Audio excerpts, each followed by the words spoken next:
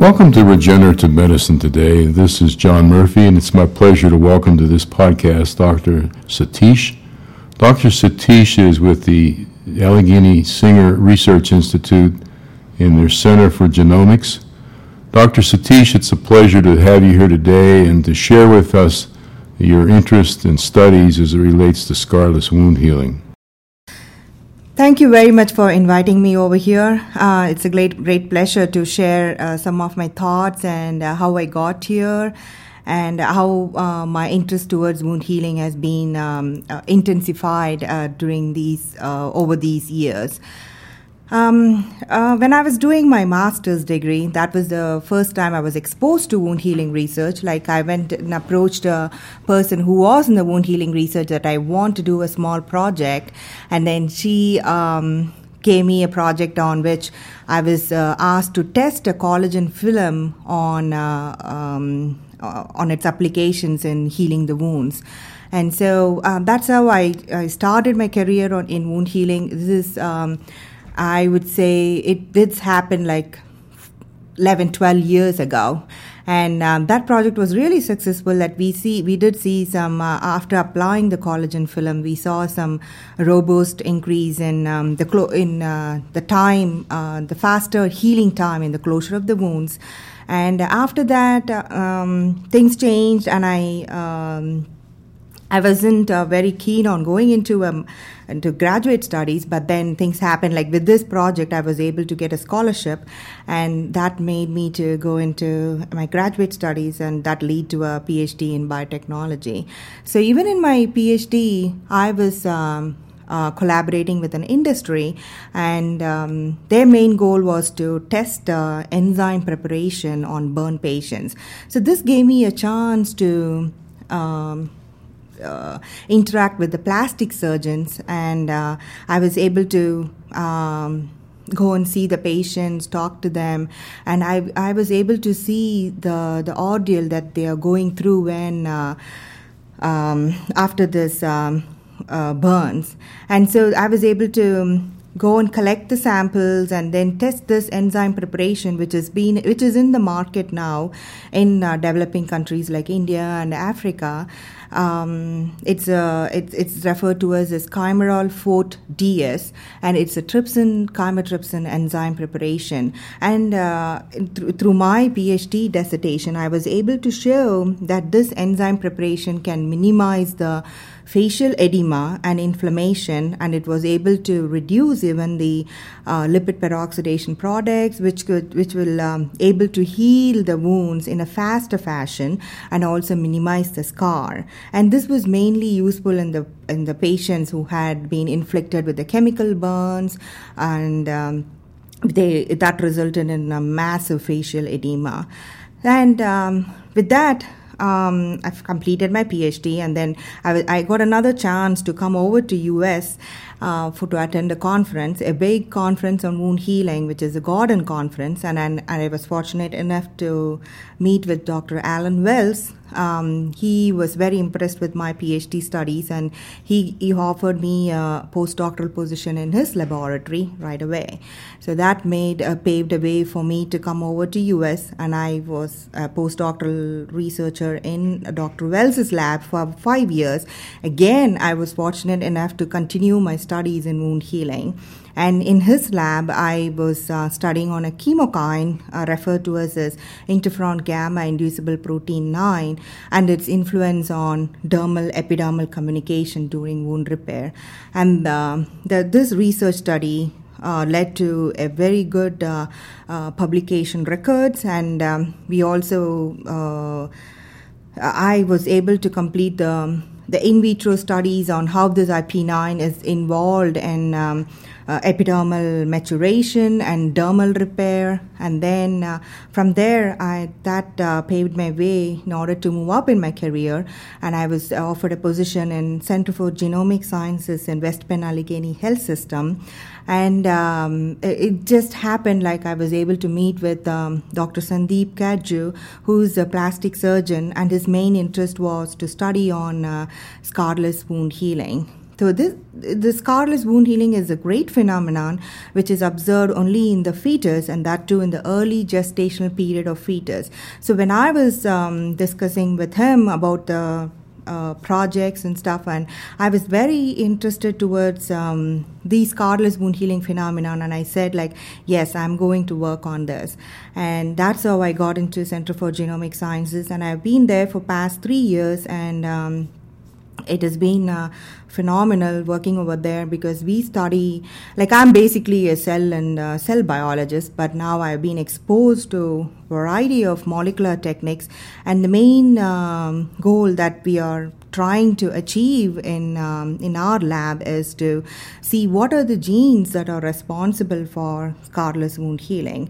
So if we could find out or discover certain novel genes, and also the genes that are responsible for scarless healing, and then can we manipulate these genes in an adult wound healing scenario to minimize the scar formation. This is a very interesting introduction and overview, and I might remind our listeners that Dr. Wells appeared on a previous podcast if you'd like to refer back to his observations and focus relative to these particular needs. Let's step back for a moment relative to scarless wound healing. It seems to me there are two possible scenarios where one would have an interest in scarless wound healing, specifically aesthetics, and then secondly, where scarring causes other undesirable outcomes. If my presumption is correct, can you give me an example where scarring causes undesirable effects other than from an aesthetic perspective? Yes, of course. Dr. Murphy was perfectly right about it. It's been the scarring by itself can be very useful in healing the wound and closing the injured area, but its long-time effect is very devastating. It has both psychosocial impact, and then it results in low esteem in the patients, and there has to be we have to, as a wound healing researcher, I think it's our major aim is to develop a means so that we can at least reduce the scar formation. If though we have many years from now to achieve, like in order to totally eradicate these scars. The most important devastating scars that we see in human mankind is the presence of keloids and hypertrophic scars. So these the hypertrophic scars mainly results from a burn injury or from a massive second degree burns or third degree burns, or and then keloid is something like which is still the etiology is not very well known. We don't know how this happens, but though there are various signaling pathways have been proposed, and even when these keloids scars have been surgically removed, the recurrence of these scars are highly prevalent, and so mostly it has been like these scars they have to undergo surgical intervention, though there are very limited treatments available to eradicate these scars. And the long-time research on scarless wound healing did have come up with certain modalities to treat these scars. The one such molecule is TGF-beta isoforms. So there are three different isoforms for TGF-beta, 1, 2, and 3. Though they have found like promising results with TGF-beta 1, which is known to increase the scar formation. In animal studies, they have found that antibodies against TGF-beta 1 can minimize the scar or totally move the wound healing towards a scarless healing pattern. But it has not been that successful in humans. But recently, I went for this wound healing conference in San Diego, and Dr. Mark Ferguson, who's the pioneer in TGF-beta TGF-beta work, and he told something which seems to be very promising. They have found that TGF-beta 3, which is known to inhibit fibrosis or scar-forming wounds, that when they apply this TGF-beta3 to the incisional wounds or open wounds, they were seeing that the scar formation is greatly reduced. And so he thinks that this can be, and they have done some human clinical trials too, and they think that this is a promising molecule in the near future. And they have also referred to this molecule as a drug name as Juvista, and they think they are in the phase 2 clinical trial, and within another 2 or 3 years it might be in the market. So there are some promising research going on around the world we are getting lessons from the scarless wound healing to minimize the scar in an adult wound healing scenario. I think it might be worth reaffirming what you just introduced a few moments ago, and that is that it's known and recognized that a fetus, particularly in the first trimester, exhibits scarless wound healing. And while we know that children and adults do not exhibit scarless wound healing, I might ask, why do you believe that the fetus exhibits these characteristics? So there are several thoughts regarding this. So first, initially people thought like this, since because the fetus is living in a unique environment, to say that it has been filled with amniotic fluid and protein, serum proteins, and various other environmental factors that influence the fetus to heal the wounds without the scar. But again, various other studies by Longacre and Lawrence from California and broke this notion, saying that the fetal environment has nothing to do with the healing pattern that's seen within the fetus. It is the intrinsic property of the fetal tissues by itself that leads to the scarless healing that is seen in the fetus. So with saying that, because they have done some experiments to show that when fetal tissues, when they are being transplanted to an adult environment, still heals without a scar, whereas when an adult skin tissue is being transplanted to a fetal skin, it heals with the scar. So it looks like the initial gestational period. For example, we work with the rabbit as our animal model. So the whole gestation period of rabbit is 31 days, and so between 21 to 23 days is the transitional period where the scarless healing becomes into a scar-forming wounds.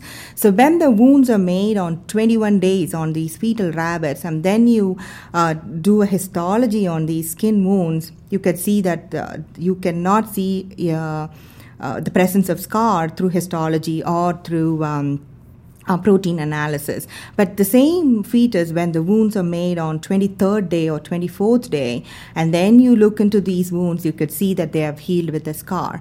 So it looks like there is a switch taking place between this period, between the 21 and 23rd day, and so our main hypothesis is we think that there is a gene switch which lead whereas some genes are downregulated, some are upregulated, and there is some differential pattern of genes existing, and that results in the scar-forming wounds within the transitional period. And that's the main hypothesis that we are working on.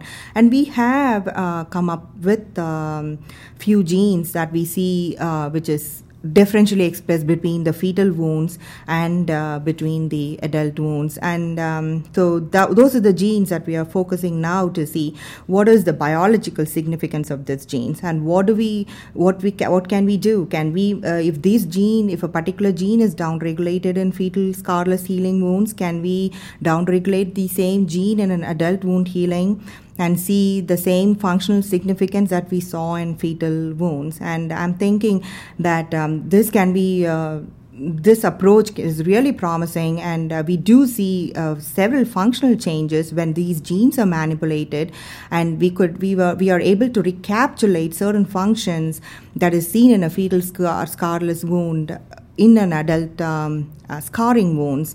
And I'm thinking down the road, definitely the molecules that we identify has a tremendous therapeutic potential. So if I understand correctly, if you can identify the genes that affect scarless wound healing and then are able to regulate or control these genes, the outcome could be a scarless wound healing scenario. And in that context, are there any other activities in your lab that you'd like to share with us today? Yeah, sure. So the one line of project is we are studying the genes that are responsible for scarless wound healing. So another model that we are looking at is a condition called Dupuytren's contracture, and that is a fibroproliferative disease of the palm, and it is also referred to as palmar fascia fibrosis. And this is also another debilitating condition in humans, as the patients present themselves as a pit or as a nodule in the palm. And initially, the finger starts to bend towards the palm, and then finally the hand becomes functionless. And so the patients are waiting for surgical intervention. And as I told you, for keloids and hypertrophic scar, the same thing happens in the palmar fascia fibrosis too, that the recurrence is very high. And so we also wanted to see what is happening in this disease. This is also another contractile disease. So can we manipulate the genes that we saw in fetal scarless wound healing to this model too, and then can we minimize this fibrotic condition? And that's another hands that we are looking at too.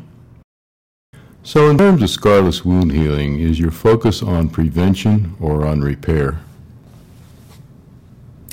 I would say more towards the repair, because as you see, the fetal skin, when there is a wound is inflicted on a fetal skin, it repairs I shouldn't say even repair, it regenerates the skin, as you see in the lower forms like in an amphibians or in newts, where you cannot even spot the skin where it was injured. And so that is where we are focusing. And so we are identifying the genes, as I told you before. And whereas the adult, when it's inflicted with an injury, it heals the skin with a repair, by form of repair that results in scar formation.